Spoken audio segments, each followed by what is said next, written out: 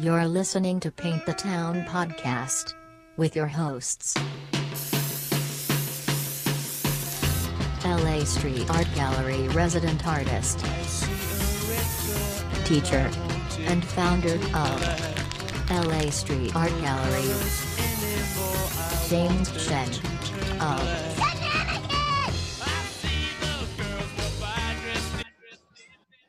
Paint the Town podcast, episode 103. How's it going, guys? Good to have you back, Teach.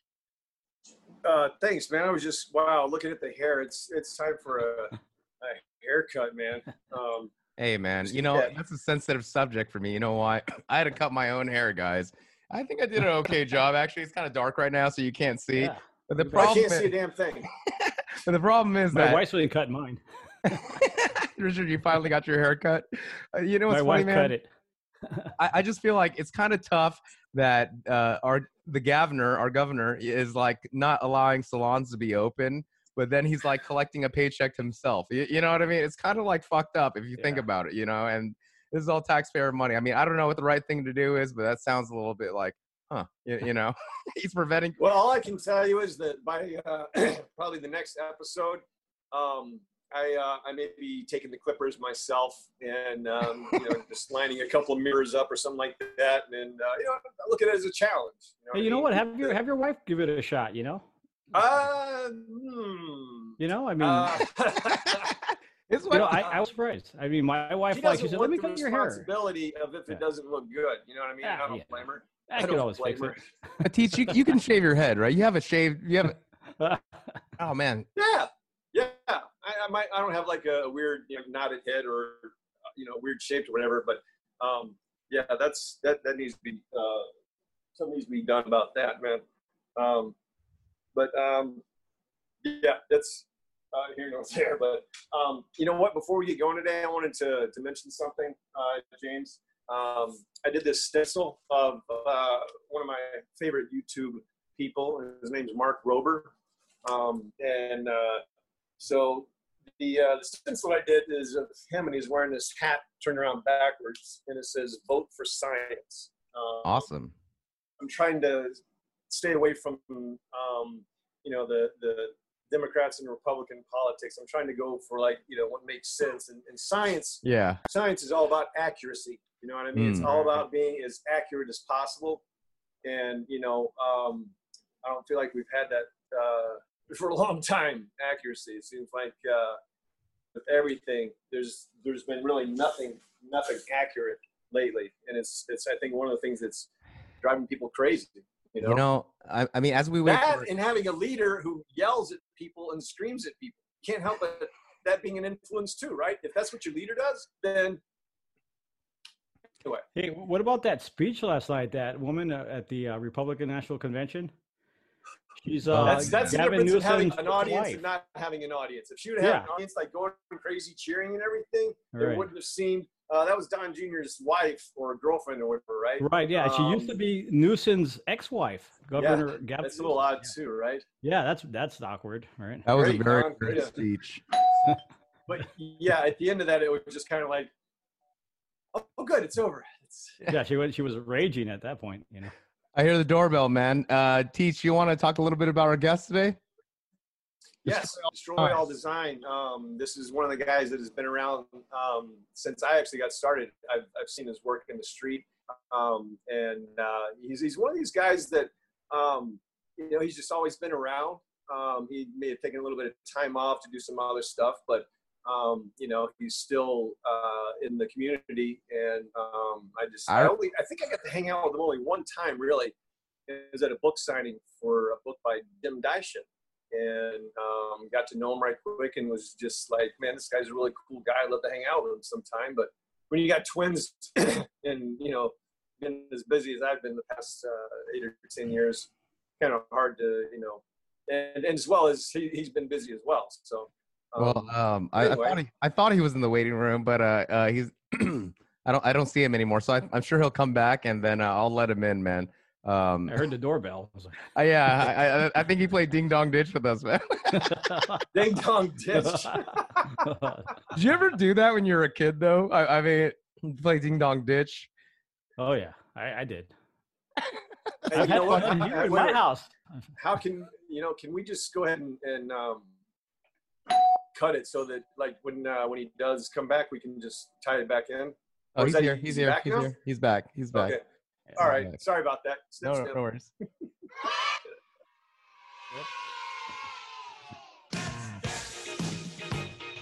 Yeah, what was this one? Yes, there he is. Awesome. Wow. And look at the background. I love it. Oh, You that's got pretty us. awesome. Can you hear us? Destroy. Hello, man. How's it going? Awesome, man. Good. Glad you can hear me and everything. We always go through that initial part of being like, you know, either the bad connection or they haven't turned on the mic or anything like that. But well done, man. Thanks for joining us today, bro. Welcome. How you doing? Where are you joining us from? Lovely Los Angeles. Nice. LA kid, born and raised, man. Oh, What right on. what part of LA? I am right now in the foothills, in the canyons of like past Glendale into like the Tahunga, San Fernando area now. Valley, basically. Nice. Nice. Nice. But are you anywhere near any of the fires?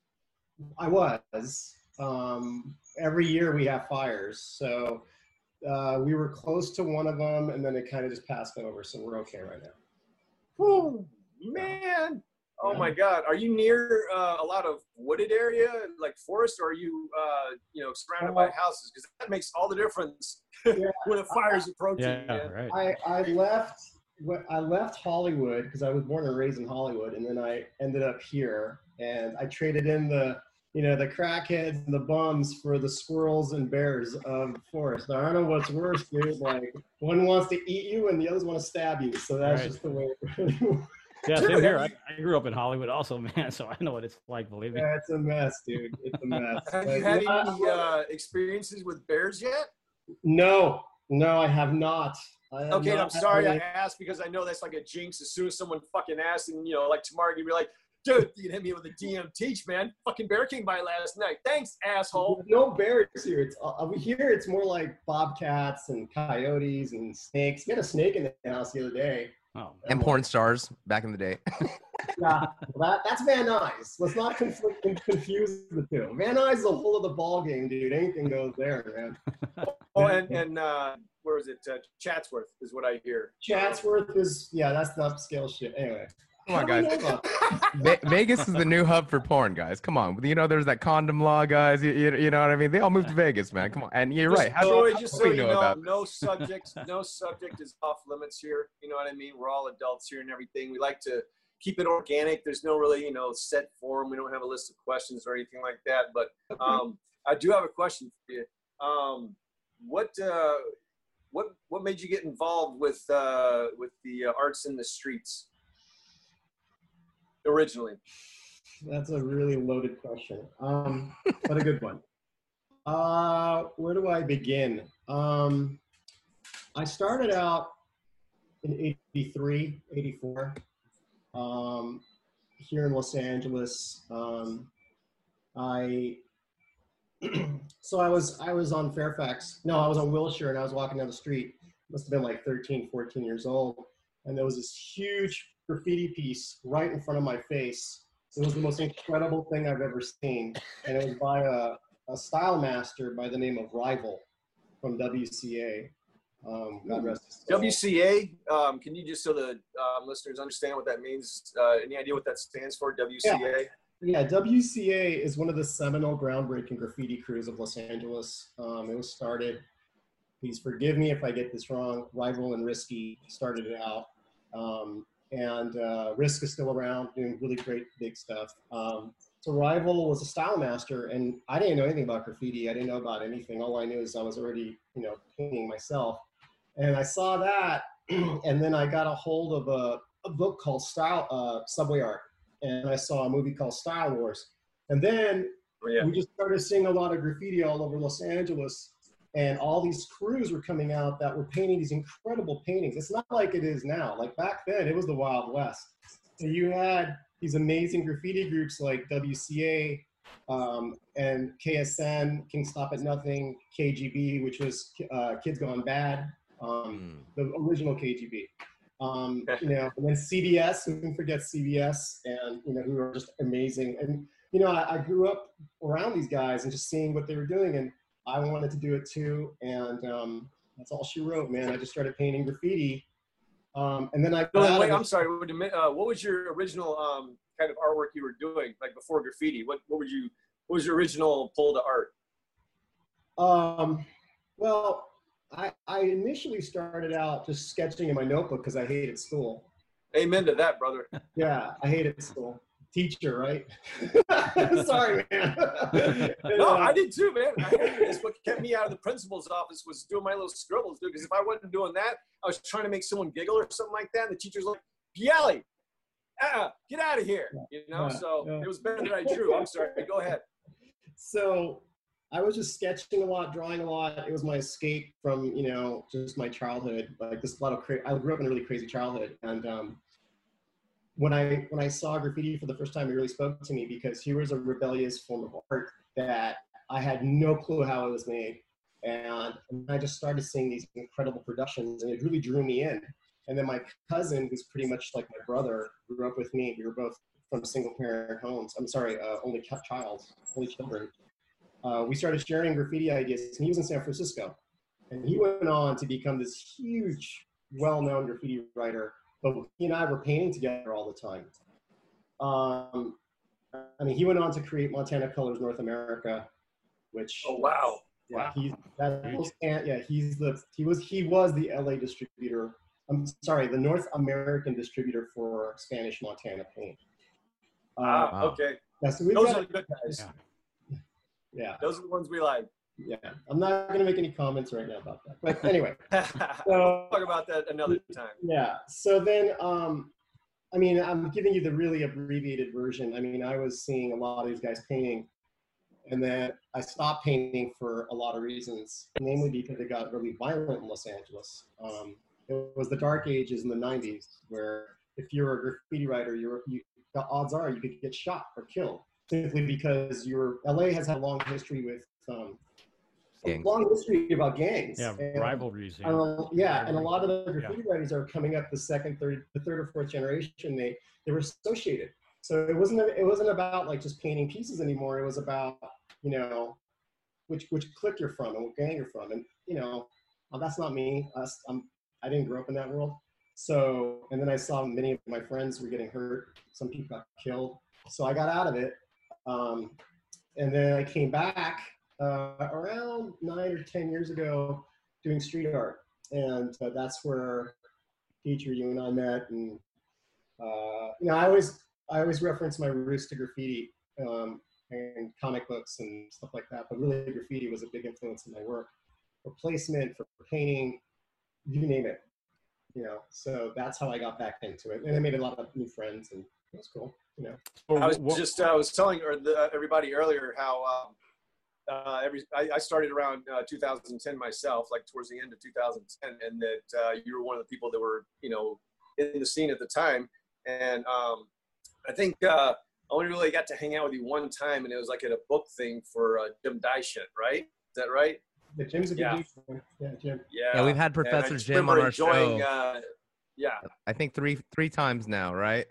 Yeah. Well, he's the professor. You know what I mean? He's the professor. He's written like 5 or 6 books on it. So I remember the Destroy All design. The skull with the riot gear, basically. Frankenstein. Too. Yeah. I actually have that sticker on my desk still. Okay, so what were some of the areas you were getting up at?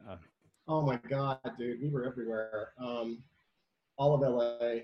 I mean, there was a strong teacher. You're right. There was a strong 3 years where myself and my partner Scepter had destroyed. Yes, I heard it. Yeah, we destroyed Los Angeles.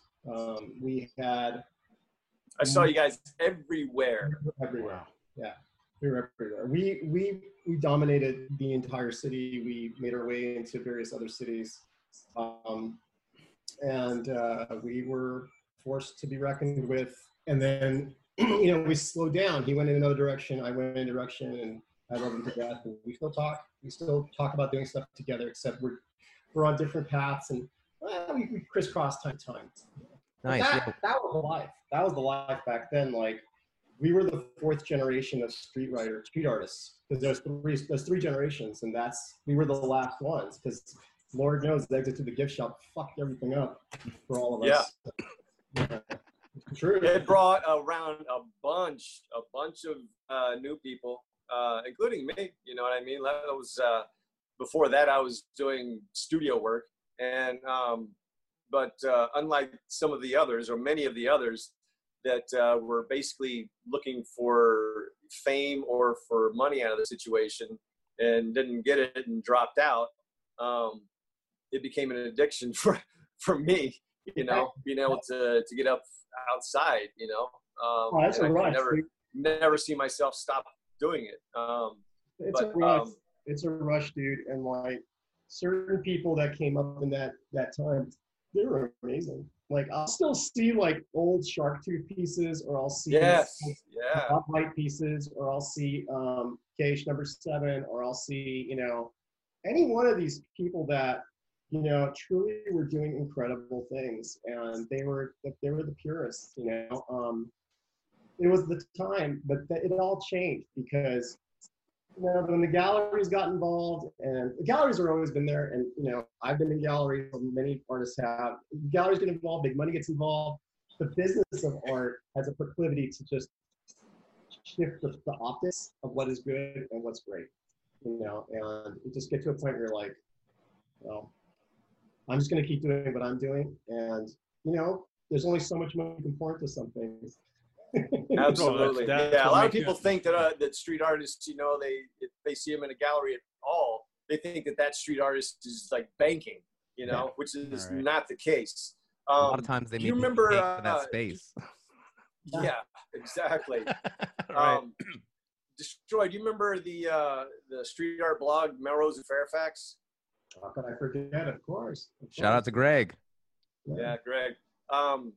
So I was, that seemed like it was something that was kind of helping things to grow for a little while. But then it seemed like it just kind of became a poison. You know what I mean? Like it started a lot of beefs. And, you know, what was the last you remember of, you know, thinking of it? Like what did you think of it when you first saw it, as opposed to when the last time you checked in? What was your take on it? You know, to many of your viewers and listeners, Melrose and Fairfax, the blog, was one of the most prominent street art blogs in LA from like 2000. What was that, like 2012, 2013? Actually, it was about 2000. I looked it up, and it was early 2010, maybe late 2009, up to, and then he shut it down in 2013. I mean, I think that he did what, you know, any journalist would do, which is provoke, evoke, and get people to start talking about things. In this culture of street art and graffiti, well, I'm not going to commingle the two. There is a difference, okay? In street art, you know, the artist rage is definitely there. People get upset very quickly or hurt very quickly. And, you know, I mean, when I checked in, I met Greg a few times. He was always really nice to me. Yeah. I didn't necessarily like many of his posts, but then again, I'm not supposed to like all of his posts. Because if you're pleasing everybody in the room, then you're doing something wrong. Okay? Exactly. Good point. But at the same token, there was some things like, you know, that he would bring to light that were very, very interesting. There were things he would bring to light that were, you know, very provoking, and I could see how people would not be entirely happy with the stuff that he sets out. But then again, no one's happy. Look at us now. I mean, everyone's pissed off at each other for the dumbest shit, for the most important shit. You know what I mean? So yeah, I know he shut down the site after Banks. He made his big, you know, tour through here, and then the site was over, along with all the other ones like Streetsy and Booster Collective and the Dirt Floor. Pablo had a nice site, man. That was a good site. That had beautiful photos and everything. Yeah, and he didn't interject his opinion, which I really liked about it. Like, it was just look at this art and make your own decision, which I thought was very cool. You know what I think it is as well tried, too? I think also social media started becoming more popular. So all these blog sites basically became social media feeds, you know. How the connection between us and Melrose and Fairfax is, you know, I used to know Greg as well too. We used to go to the Bankrupt Slut shows, you know.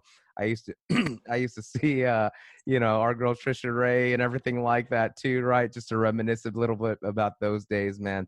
And just like Teach said, I think at the end of the day, he just didn't, when he didn't want to do it anymore, we actually gave him, we did an interview for Bankrupt Slut, kind of like talking about the band and his blog and everything like that too. So if you ever go on LA Strut Gallery YouTube channel, go ahead and check that out back in the day. But, you know, I think, you know, I always say he handed over the torch to us and LA Strut Gallery. We were still one of his partner sites. If you look on the original Melrose and Fairfax link, that it's still there. And one of the things that I think that we've been managed to, all you got to do is just stay consistent and just keep people know what's going on, you know. And then we've never really interjected our opinion in beefs, and especially on this podcast, man. I have people message me about, hey, this guy capped me, this guy. And you know what? I'm like, I always tell them, like, hey, to each their own, man, because it's like, if we're covering that type of like little beefs, man, like we're kind of taking away from the scene, I feel like, you know, and we want to bring artists. Favorites. Yeah. But anyways, yeah. So I digress. There's so many other things to talk about other than beefs anyway. I am curious though, when you were doing the graffiti before, like back in the 80s or 90s or whatever, did you ever get in any physical altercations with anybody? I mean, you really want to talk about those things right now? Dude, here's the thing. You know what I mean? People, there's some kids out there that might be listening, thinking that that's something they want to do. And like maybe get jumped into the crew or some shit like that. And sometimes it's good for them to hear a story about, you know, the reality behind some of this stuff. You know? Well, I don't know about getting jumped into a crew. I mean, and when I was coming up, look, if you're great at what you do and you're recognized for what you do, you would be asked to join. I never heard of anybody getting beaten up to join a crew. That was more of a gang thing, and it wasn't necessarily a crew thing. Nowadays, I'm so disconnected from what the new genre of graffiti writers do. All the guys I know are they're, yeah, and I love, look, I'll drive down the freeways of LA and I'll see some incredible work. I mean, incredible work. Especially right now. I mean, it's going crazy especially right now, the graffiti.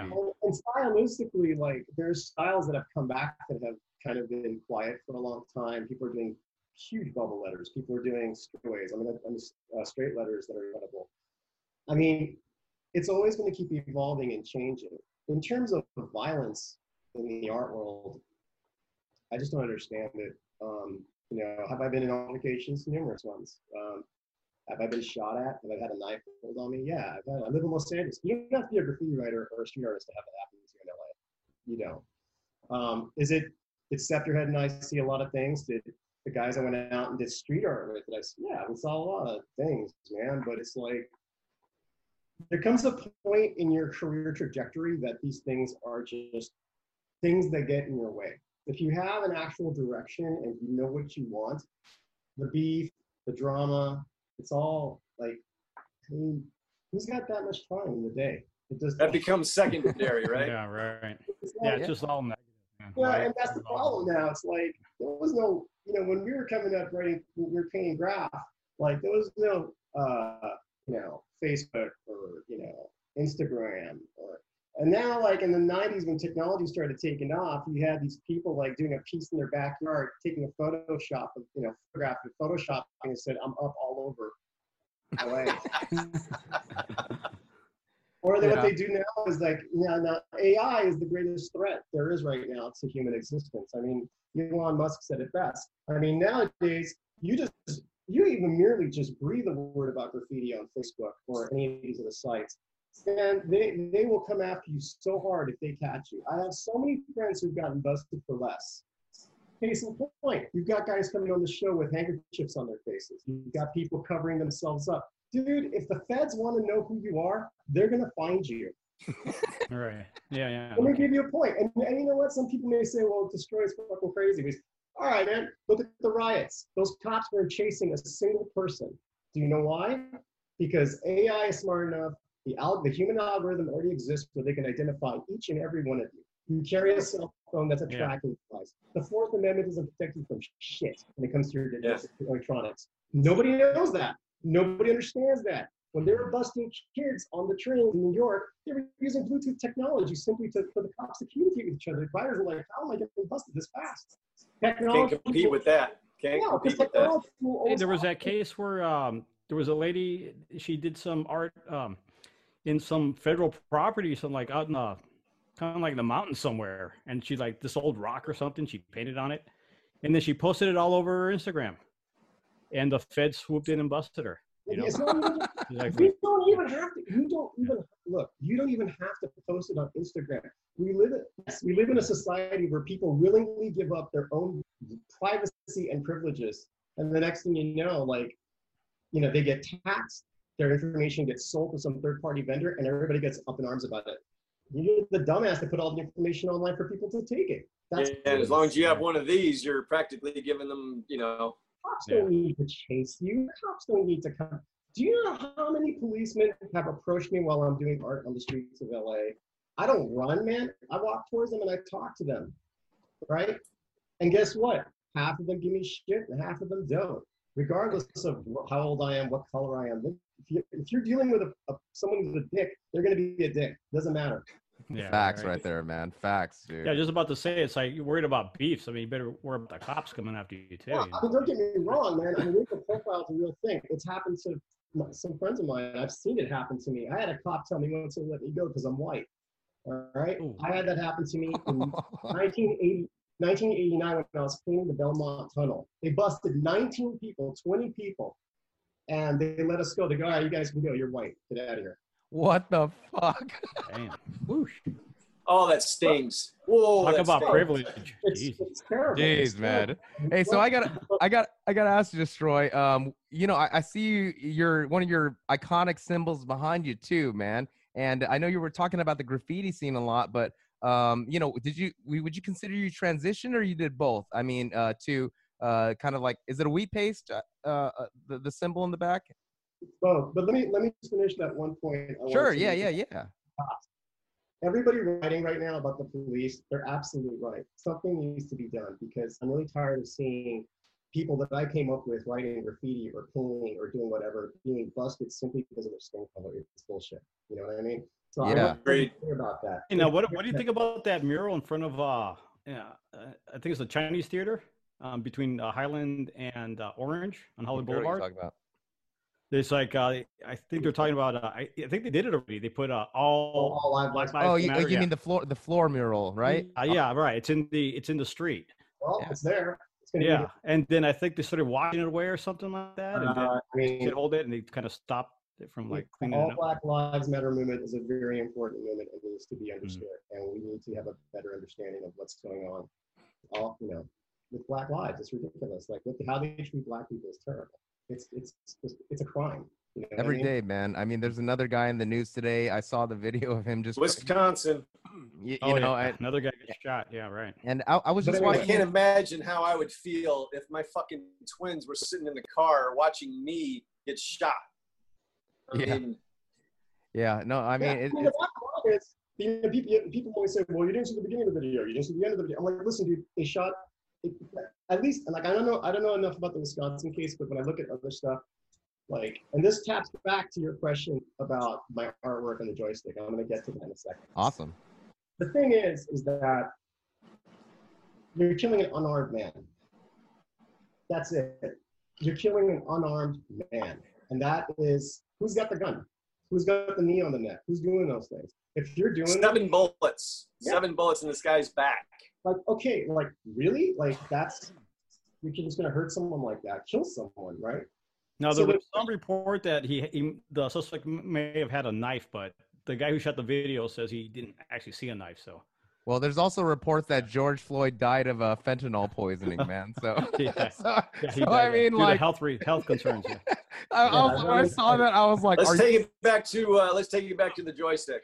All right. So the way it works with the joystick is around when I started doing my thing. So I'm a Cold War kid. All right. I grew up during the Cold War. We had Reaganomics, we had AIDS, we had conflict with Russia. Hey, the more things change, the more they stay the same, right? So, surprise, surprise. We had riots, we had all that crazy living, right? And I was like, well, what's the one thing that came out of there that I really identified with? And it was my Atari 2600. And the beauty of the Atari 2600 to me was you plug this thing in and you just shut off the world. You are infinite when you play video games. You are someone else. It is where the realms of Dungeons and Dragons and those Gygaxian role-playing games and whatnot, it's all dovetailed into these machines, right? So now you're able to actually go ahead and be someone else and play. And it's just the control. When you have that joystick, it's all about control. It's all about ownership of the world that you live in. So I was like, huh. And who doesn't love a joystick, right? Instead of me getting all wax poetic on it, who doesn't like a joystick, right? So the idea came about where I started making the joystick and putting them all over LA, and they weren't that big. I first started really, really small because everybody was going big, so I went the opposite direction. And Like a sticker. And that actually, I took that from the graph world because tags are not necessarily, well, they can get really big, but they're also really small, and you look for them at the stoplight, at the bus bench. So I started doing that. And then that evolved into other constructs that represent control, like Frankenstein's monster or the Riot Cop, which that took off like crazy. The Riot Cop, everybody, I don't have any of those pieces. I don't have very many. I'm gonna pull it up right now for the audience, just so let's take a look at that. just so we can take a look at it, because this is, for me, is iconic, man. Right here, this Riot Cop, and actually we got the Frankenstein right here. Yeah. You can see right here, and then right here we got the joystick. That's behind. You know what I love about the joystick, man, that it's like a 3D effect, but it's a flat image, man. You know, it's a super cool, like kind of like a visual distortion, or I forgot what those are called, but you know. Yeah. I always saw it for what he was just talking about. I was like, man, that's because I'm a control freak myself. You know what I mean? And so maybe that's why I immediately identified with that. You know, and like when I was growing up, Pong was like, I think I was 9 years old, and Pong was the shit. And then Breakthrough, and then after that, I don't remember. But Well, it had Pac-Man. What's that? Yeah. Was Pac-Man Duck Hunt? before this, Yeah. or Pac-Man. Yeah. No, this is before. This is before all that stuff. Yeah, This is Pong before was all of that. good. Pong was good. I mean, that was Bushnell and those guys before they went to television. That control the idea of control, the idea of, you know, this medium where I could basically control whatever I want, however I want it, almost playing God, was something that spoke to me. Almost from a Machiavellian type of way of thinking. And I know children don't see it that way, but think about it, man. Like in the 80s, we had all these like cartoon characters and these different images to get your mind off things. The world was a really crazy world back. I mean, the Berlin Wall was still up. I mean, and you had conservatives preaching that AIDS was the wrath of God. And you had, so what can you do to basically shield the world and provide an opiate to people? Entertainment. Video games. Exactly. So I started doing that, and the Riot Cop was funny because, you know, I did that. Everyone was. You remember Occupy Wall Street and the 99%? Oh yeah. So I flipped it on its head, and I did the 1%, the enforcers of that 1%, which was the Riot Cop. And I remember, dude, like I put that thing up. So many people like hit me up about it. Cops were asking me; they wanted a print. I mean, it was Nice. nice. Nice. That kind of disturbs me, man.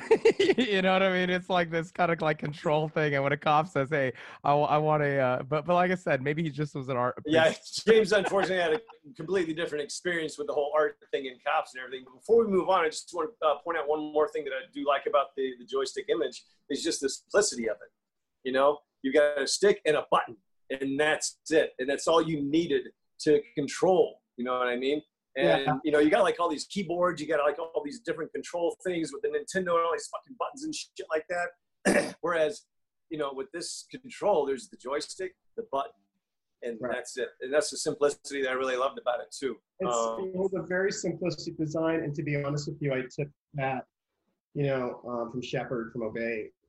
When I talked to Shep, I used to see him in the yards before he blew up. He was doing all these really cool things, and I would say, dude, like, what's up with the Obey Giant? Like, and he was like, oh man, it's, Giant as a posse. I'm like, what are you talking about? He's like, no, the Giant as a posse. I'm like, all right, bro, that's cool, man. And then, the guy makes more money than God. And the symbol is simplistic. You're talking about a RISD graduate putting together this super crude sticker, and this thing was everywhere. What the hell?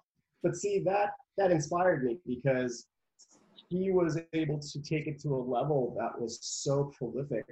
I mean, he was like up there with, like, in my opinion, he was as prolific as Chaka or as Prospect or Palsky or Minor or any of those guys from the 80s. This guy was different medium, but definitely. But getting up like a motherfucker everywhere. Oh yeah, and a lot of things. He was down on 3rd Street Promenade, trading his stuff for like clothes and stuff at times, which also helped to propel him out into the streets. Because you hook up with those types of people in the street, you have an experience with them, you make a trade with them, then all of a sudden those people adore you more than if they just bought your piece in a store or something like that. Yeah, absolutely. But just the repetition is what he was, what really did it for him. The effort that he put behind getting up all over the damn place, it will never be replicated, in my opinion. And the thing is, the message is so incredible when you see it, because art's supposed to speak to you, right? And like, it's, again, going back to the graph world, like, colors spoke to me, characters spoke to me, and there was going to be beef and drama. That's in the music industry too, which I've been part of. Like, there's a lot of that type of stuff. Anyway. I always thought that the silhouette figures were always pretty powerful, Silhouette. Oh, the silhouette. Yeah, silhouette. Yeah, just like an image right there. Boom. It's like, which is pretty. Well, that's interesting you say that, because there was an artist, Phantom, who used to put up his silhouettes all over Los Angeles, and they were really awesome. And it got picked up by Rage Against the Machine, and they did. There's also the I don't know if you guys know of Richard Hambleton, basically. Hamilton. Yeah, Richard Hamilton was the original Shadow Man. In New York, he did that on like hundreds of buildings. Yeah, so unfortunately, I saw some of that. It was mainly because he was so jacked up on drugs, he just couldn't go to sleep, so he needed something to do. And then he, I'm just being honest, you know what I mean? And then, like, there you go, there's Shadow Man. Right. And then he died, actually, I think it was last year. And it's weird because he was hanging out with all the big guys, Andy Warhol, Basquiat. He did collaborations with, he did, I know at least one collaboration he did with Basquiat, but unfortunately he fell victim to drugs, and just his whole side of his face was all like decaying and everything. And that's rough, man. I mean, I love I could say this with perfect honesty, like, all the art that's coming out today on the streets of LA, stuff that I see online is incredible. And you got these guys to thank, because, just looking at this guy's work, you can actually see, like, there's a true, like, there's those of you who are watching, we have the collaboration with Basquiat and Shadow Man. There's a skull that's dripping. That's Basquiat, and of course, a Shadow Man behind him. But yeah, these guys were the pioneers. Yeah. You know what I mean? They're the pioneers. Yeah. And that was the beginnings. Absolutely. I mean, now more than ever, artists have to get out there and use their voice to speak about, all the craziness in the world. I mean, that's what artists do. They are the instruments to cause and incite riots and peace. That's how I look at it. Absolutely, man. I absolutely agree. An artist's job is to address the current situation and to give his take on it in a way that will hopefully trigger some people to take actions to make a difference. You know? Definitely. Right. Yeah. Wake people up. You know. Destroy. I gotta notice your dope ass T-shirt, man. The Motorhead. Oh hell yeah, Motorhead. I'm a DJ. I'm from Florida. I'm from Florida, so you know that's they were. We always heard of. I never actually saw them in concert or whatever, but yeah, big Motorhead fan. I'm the music DJ producer of the show, man, and usually we kind of talk a little bit about music. So you know, you having that T-shirt on makes it easy, man. I'm a big. I love Lemmy, man. I mean, the swag that Lemmy had is just like so hard, man. And talking about living that life, you know what I mean? Nowadays, we have rappers trying to live like rock stars because they know that rock stars always party the hardest, you know what I mean? And Lemmy is basically one of those guys, man, sitting at the bar until the day he died, right? Destroy. Talk about your connection with music. Well, what can I tell you? So I played in several rock bands and metal bands in LA. Matter of fact, we played a few shows with Incubus. Nice. And we recorded in Hollywood a couple of demos there.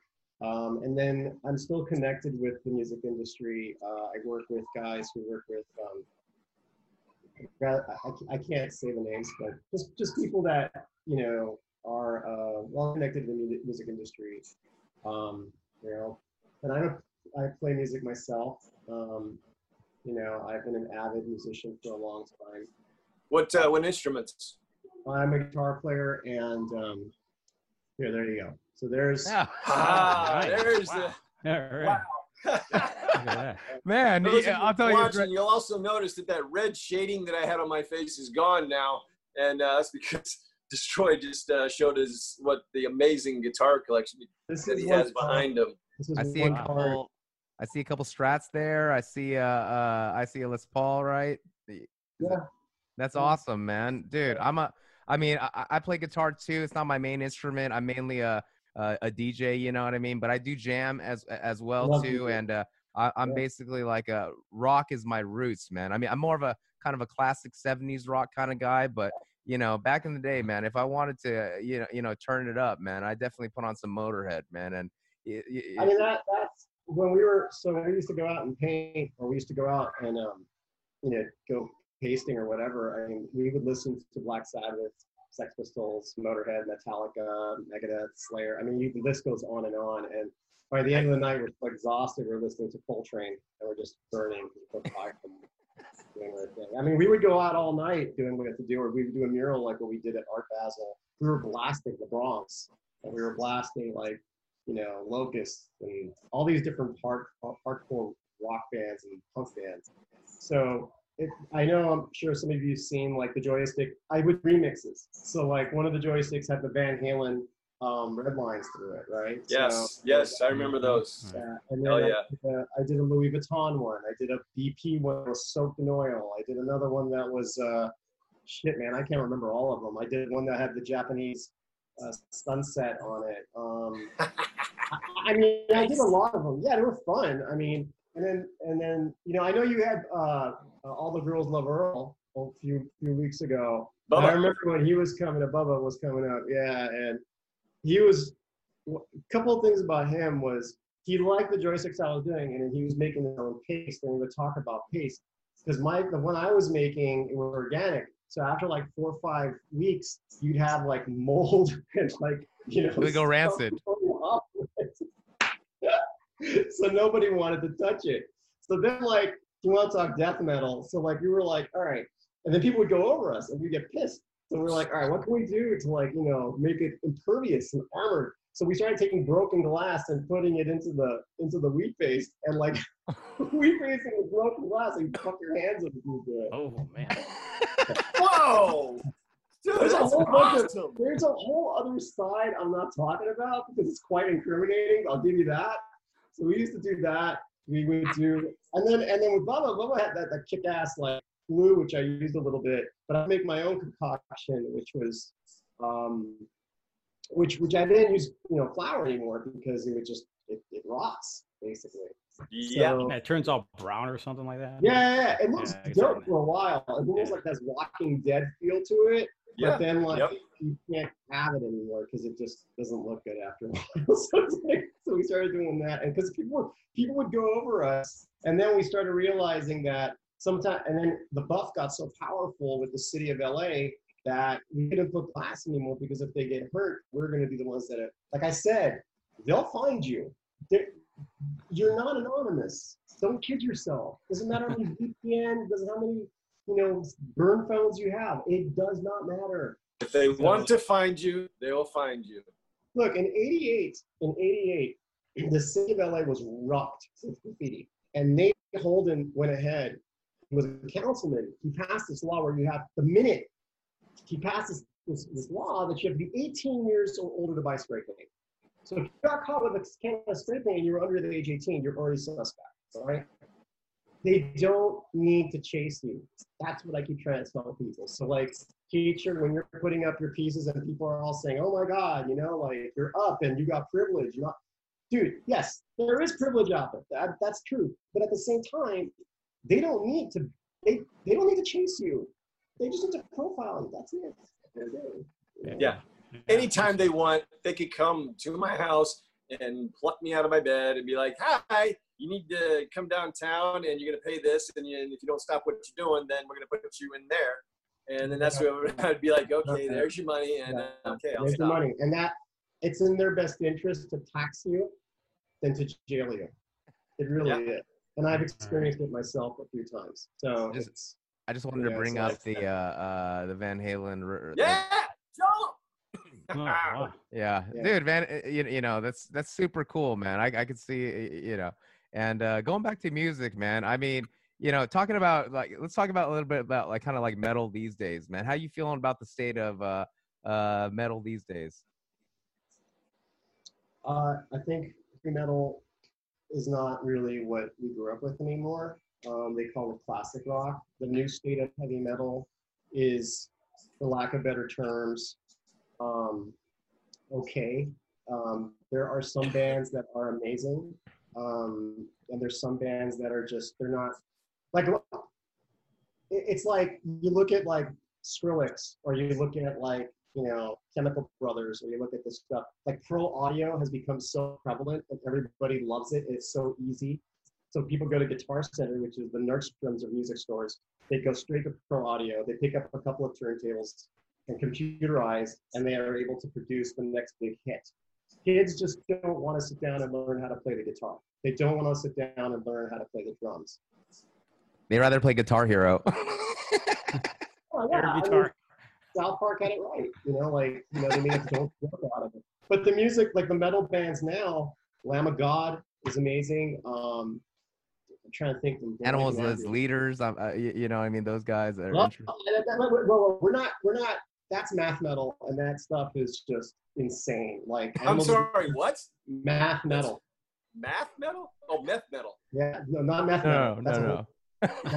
Animals that are person is incredible. That I would imagine would be crazy, right? A lot.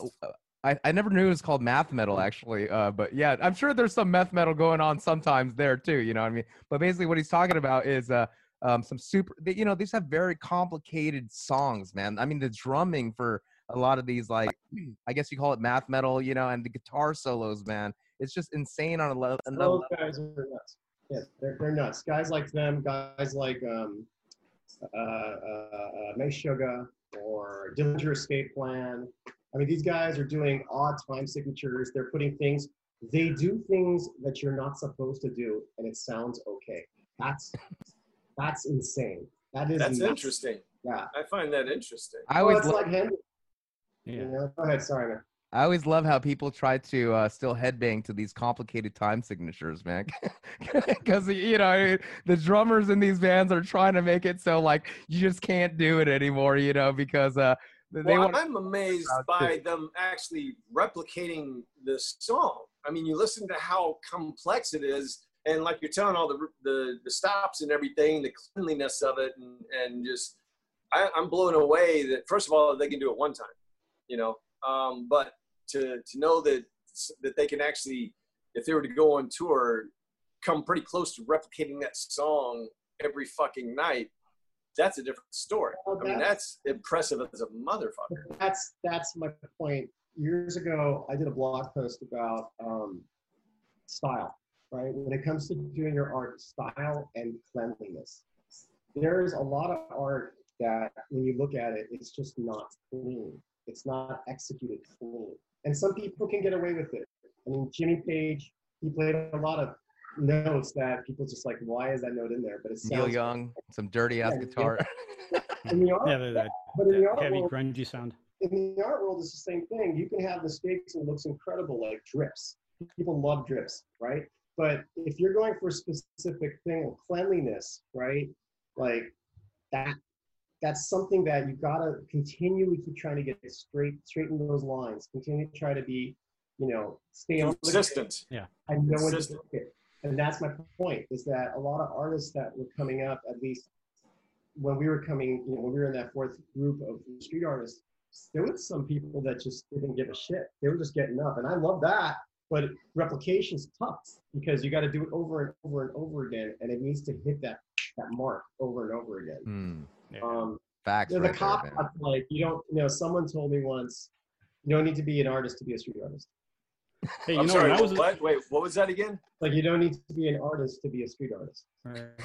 Hey, when I was a kid and I used to see drips, I used to think those were some mistakes, and now it's like it's the thing, No, drips and overspray. Like, I like that stuff. I like messy work, but I also know that Agreed. the delivery. I have an example for you. Someone like Gregory Siff has amazing way of keeping a balance of being a little bit messy, but just clean enough to give the image in a somewhat pleasing way with nice colors. Gregory's done That's well. hard. That's hard to do and be consistent doing that. Gregory's done really well for himself. He, I remember when he was first starting out, I used to see him around the lab art scene in LA, and he was hanging out with these people, that people, and he's done really well for himself. Put in the time too. I remember there was a point in time where I would just see him at like all these different galleries, and not big galleries either, like a small gallery over in Glendale, another one over here at opening, whatever. And he's always going to schools and doing stuff at schools. And I just remember thinking, man, that dude is just hustling. He is nonstop, working. And on top of that, he also has the right attitude. Like every time I've ever been around him, he's been in like the best mood. Yeah, you know what I mean? He's a good person. And Nice. and makes you feel like you're like the only one in the world when he's talking to you. And that's part of being a good artist. He's a very kind person. I met him. He's a very kind person. There's a few artists that came out of that scene that, like, trying to think of something. Blinky, who I adore. Blinky. I think Blinky's just amazing. And did the little monkey, right? yeah, but he's clean. He's clean. Yeah. And everything just Absolutely. And he's not about the gallery. He's about the street. You know what I mean? Or, Yeah, he follows bars. the show feed, so that's real cool. You know what I mean? Man, bringing up Blinky, like I used to see this guy like Blinky does? follows us? Yeah, he follows us. Really? Let me just double Dude, check. we gotta have him on. Yeah, I mean, dude, there's so many people we want to have on, man. Blinky one. Okay. Yeah, man. Blinky's Definitely. amazing. Another dude that he's a really good guy and really great is Mar. This means Mar. I remember when before he started doing his super intricate, style, he was doing like these beautiful pieces of girls, and they were just Yeah. Oh yeah, I remember those. Yeah. Yes. I enjoyed those. The thing is, these people, I'm so glad and gracious that I was able to be a part of that movement in the fourth. I call it the fourth wave. I like that. That's a good. It's a good title, I think. I mean, it is that. I mean, there was this thing where you had hybrid graffiti, you had deconstructive art graffiti, you had street art. People didn't know what to label it. People didn't post graffiti, and it was all just art, And you had these people coming up who were just really good at what they did, So it's a good time. It was a good time, and then it changed. It just became this You can't get anything up in Los Angeles anymore. You can't get up anything in California without it being removed after 2 days. Yeah. So That's Basically, I just have a permit, you know, to get up with this one box in downtown LA, and I just keep that in a nice little plastic envelope.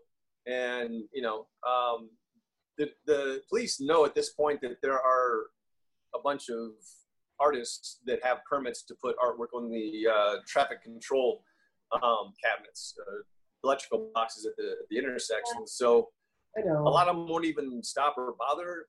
Some of them do just because they're bored or something like that. I want to have a little power trip or some shit like that. But you know, if you're getting up on a wall or you're you know doing something else, that's a whole different story. Well, we didn't even have that luxury. Like when we were doing, we just used to take a menu or something. We take an envelope and wave it at them like this, and they would. I think I remember. I don't remember exactly what it was, but I remember at some point they had like a little special thing, like in a laminated. No. That was us. That was us. A credential. Let me be very clear. No one ever. Okay, the naysayer said it didn't work. It did work. Okay, myself and Sect, we had these lanyards, and it said "working crew" on them, and we would go up there and like we would just be doing our thing and have like the reflective gear. And I mean, we were everything. Some people would mistake us for Caltrans, or we're working for the movie. Cops would come and talk to us like, yeah, it's for a movie. It's for like a film. We're just it's for an album drop. We were doing electric boxes. And remember, like back in the day, all these DJs would like, you know, Get High, Hemp, like, you know, all these like, you know, rappers with their like album drops, right? It's these huge gold pieces on it, all this shit. When we were doing our own stuff, and they just thought we were part of a PR, like a street team. And, You had the right body language. All right, yeah. well, yeah, I mean, we still got hassled quite a bit. So they just, you know, they're looking to they say they're looking to meet their quota. Some people say that. I don't know if it's true, but we would get hassled. You know, cops, LAPD would talk to all the time. Sheriffs were worse. Sheriffs were mean. They didn't like us. You know? Yeah. Sheriffs are the ones that took me in. Well, yeah, I remember that. That was not good. But yeah, It had to happen though, dude. The way that I was going, I was actually I was trying to get arrested, just because I figured it would help get the message that I was putting out there. And, you know, I figured, you know, a graffiti artist named Teacher putting out a message of teach each child, you know, getting arrested. That's a good story. It'd get picked up and, you know, we'd get exposure in that way. But I mean, honestly, dude, I honestly thought that if a cop ever did catch me doing something, you know, small or whatever, that he would probably be like, look, dude, okay, I get it and everything, but clean this up, you know, go home. But I was in West Hollywood and that's where they have the sheriff too. Well, yeah, that's where it's right down the street from exactly. That's the police sheriff's department and everything. And the guy actually told me on the way in, it was because a security guard in Sunset Plaza used to be a sheriff. He was a retired sheriff, and he's the one that saw me originally and was like, hey, what are you doing? And I was like, walked on down to the House of Blues. Had a list of things I wanted to do that night. And that was the dude that called the cops. And so the cop told me on the way in, he said, look, dude, you know, if it were me, you know, I get it, man, I'd let you go. But that security guard back there, he's a retired deputy. So yeah, that's take you in. You know, you're not saving the world. What you're doing here. Probably so, a buddy of his or something. He was playing good cop. And at the end of the day, I mean, you know what though, Teach? I would say that at least amongst artists, when people know that you had some trouble with the law, you know, just like how when we threw the last art show, how I had to deal with the police. You know, it always just people just kind of give you some recognition, like, oh, okay, you know, much respect. At least you know you've handled that because dude, it got me the best lookout of all time. Destroy. I don't know if I ever told you this, but my buddy Scott Lane with Loud Labs, he's a stringer. You know, he back in the day when he offered to be my cover man, it was just him and I think maybe one other guy, and he would basically sit in the middle of LA in a very fast car with 8 police radios covering all the different sections of LA and listen. And wherever the shit was going down, he would haul ass there, film it, and then sell it to the news stations. Like that movie, Nightcrawler. It's like a He actually consulted with him. So that, he offered his services as my lookout. And that's how I stayed safe, for quite a few years until I, I guess what about 4 or 5 years ago, I decided to just, it's time to move on, A lot of the guys did. What's that? A lot of the guys did move on. A lot of the people that I've mentioned. Well, from doing billboards and stuff, I'm always going to get up like in the streets somehow. I've seen some of your billboards. They're pretty badass, man. The thing is, like, just been it so long, for so long, and I've just seen so many trends come and go. I've seen so many people talking about, their time when they were doing something, right? And at the end of the day, I just came to the conclusion that everybody has their set time, and you have to use that time wisely and just try to have fun while you're doing it, and don't. What did I say in that one video? As long as you're not hurting moms, dogs, or God, you're going to be okay. Right? I like that. Love that, That's true, man. And you know what? Here's the thing. As a true artist, you develop, you change, you move on. You know what I mean? You don't want to keep yourself just doing the same thing. I mean, unless it's a therapeutic thing, and that's your means for that, then, whatever. But as a true artist, if you want to be a true artist to yourself, you move, you change, you don't stick on doing the same thing. So, there's going to be a day where I don't cut stencils anymore. I'll always get up in the street probably, but there'll be changes. So that's the thing. It's like creativity is a birthright, not a privilege. And oftentimes people they get that confused, right? It's like the government and the way artists are treated, I've never been a fan of it. California is better, LA is better when it comes to tax write-offs and taking care of what you got to do for your business as an artist, right? We're the entertainment state, man.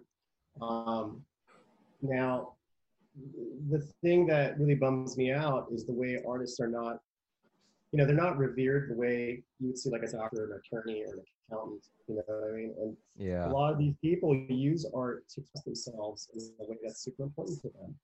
That's why, I know we opened up this whole talk about all the movement out there and all those things that are important, and I support it because at the end of the day, it's really, art helps unleash and open people's minds.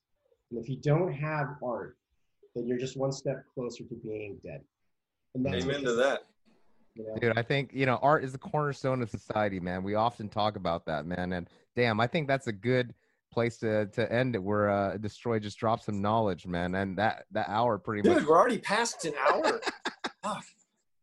It's crazy, man. That surprised me though, man. I knew we could just keep going on with hours with this guy because he's got just tons of knowledge. And I mean, just what he was talking about with some of the graffiti crews, calling out ones I never even heard of before. Thank you so much, bro, for coming on. And we'd love to have you on again, just because there's so much more there. When we're back in the studio, it's a fascinating conversation, it really is. When we're back in the studio, though, right? You know what I mean? Because right now, I would love to see soon, face to face, and go have a beer afterwards. You know what I mean? Or have a beer during the show. I drink to that. Or exactly during the show. There you go. You guys are doing a very, very important thing, and my hats to you. It's not an easy thing. This is a lot of work, and I hope you guys can continue it for a long time. So thanks for having me, and hopefully you got my good side. Dude. I'm so grateful for all the honesty and the stories and everything. If people would like to reach out to you for commissions or anything like that, what's the best way for them to get in touch with you? Just go to destroyalldesign.com. That's my contact information. I'm on the internets. You know what I mean? The medias. I'm in all the medias. Yeah, just lift your finger and put it out there. There I am. There you are. That's that guy right there. That dude. I love it, man. And I think, again, bro, man, cheers. Hell yeah, man. Thank you so much, man. And you know what? Again, when we get back in the studio for the audience, man, I think we all agreed that when schools open up, we're gonna try to get back in the studio, man. And when we get back in the studio, it's gonna be a completely different vibe. We're still gonna be doing these Zoom calls with people from out of town, but we're gonna have people coming in the studio, hanging out. Less than 10 people because we want to make sure we keep COVID and the pandemic real. COVID compliant. It's always been less than 10. There's never been more than well, when Richard is there with his guys, most it's ever been is 7. So yeah, you know what I mean. I mean, so at the end of the day, I mean, guys have a lot of good things to look forward to. And Destroy, we want to have you in the studio drinking with us, and maybe you can play a few guitar licks for us too, man. Oh my God, sweet, that'd be awesome, man. Yeah, that'll be great. We'll do that. You guys just let's get through this crazy world and election and pandemic and fires and I don't know what else is going. Killer Hornets. And An election coming up. 2020 is canceled. 2020 is canceled, yo. That's just it crashed. It's over. Yeah, man. I mean, seriously, I can't believe this year's turned out by this. But I gotta say, man, we've all kind of made the best of it, man. And if you're out there and you're struggling, man, join the community and just, DM a fellow artist and, commiserate. That's all I always say, man, because we can't go through this. Hey, commiserate loves company. No, wait. Leave Destroy alone. Let him do his thing. You can DM us if you want to, any kind of therapy questions or, you're thinking some horrible thoughts or whatever. Leave Destroy alone. give us a DM, and I guarantee you we've had someone on our show that's gonna be the perfect person to give you some advice. So thanks. I mean, again, it's a mad world, and now we have to deal with it until hopefully things will change. We'll see. Yeah, hopefully. Awesome, man. Amen, brother. Hell yeah, man. So again, thank you so much, Destroy, for coming on, man, and for the audience, love you guys. Take care and peace. Great. Peace. Thank you.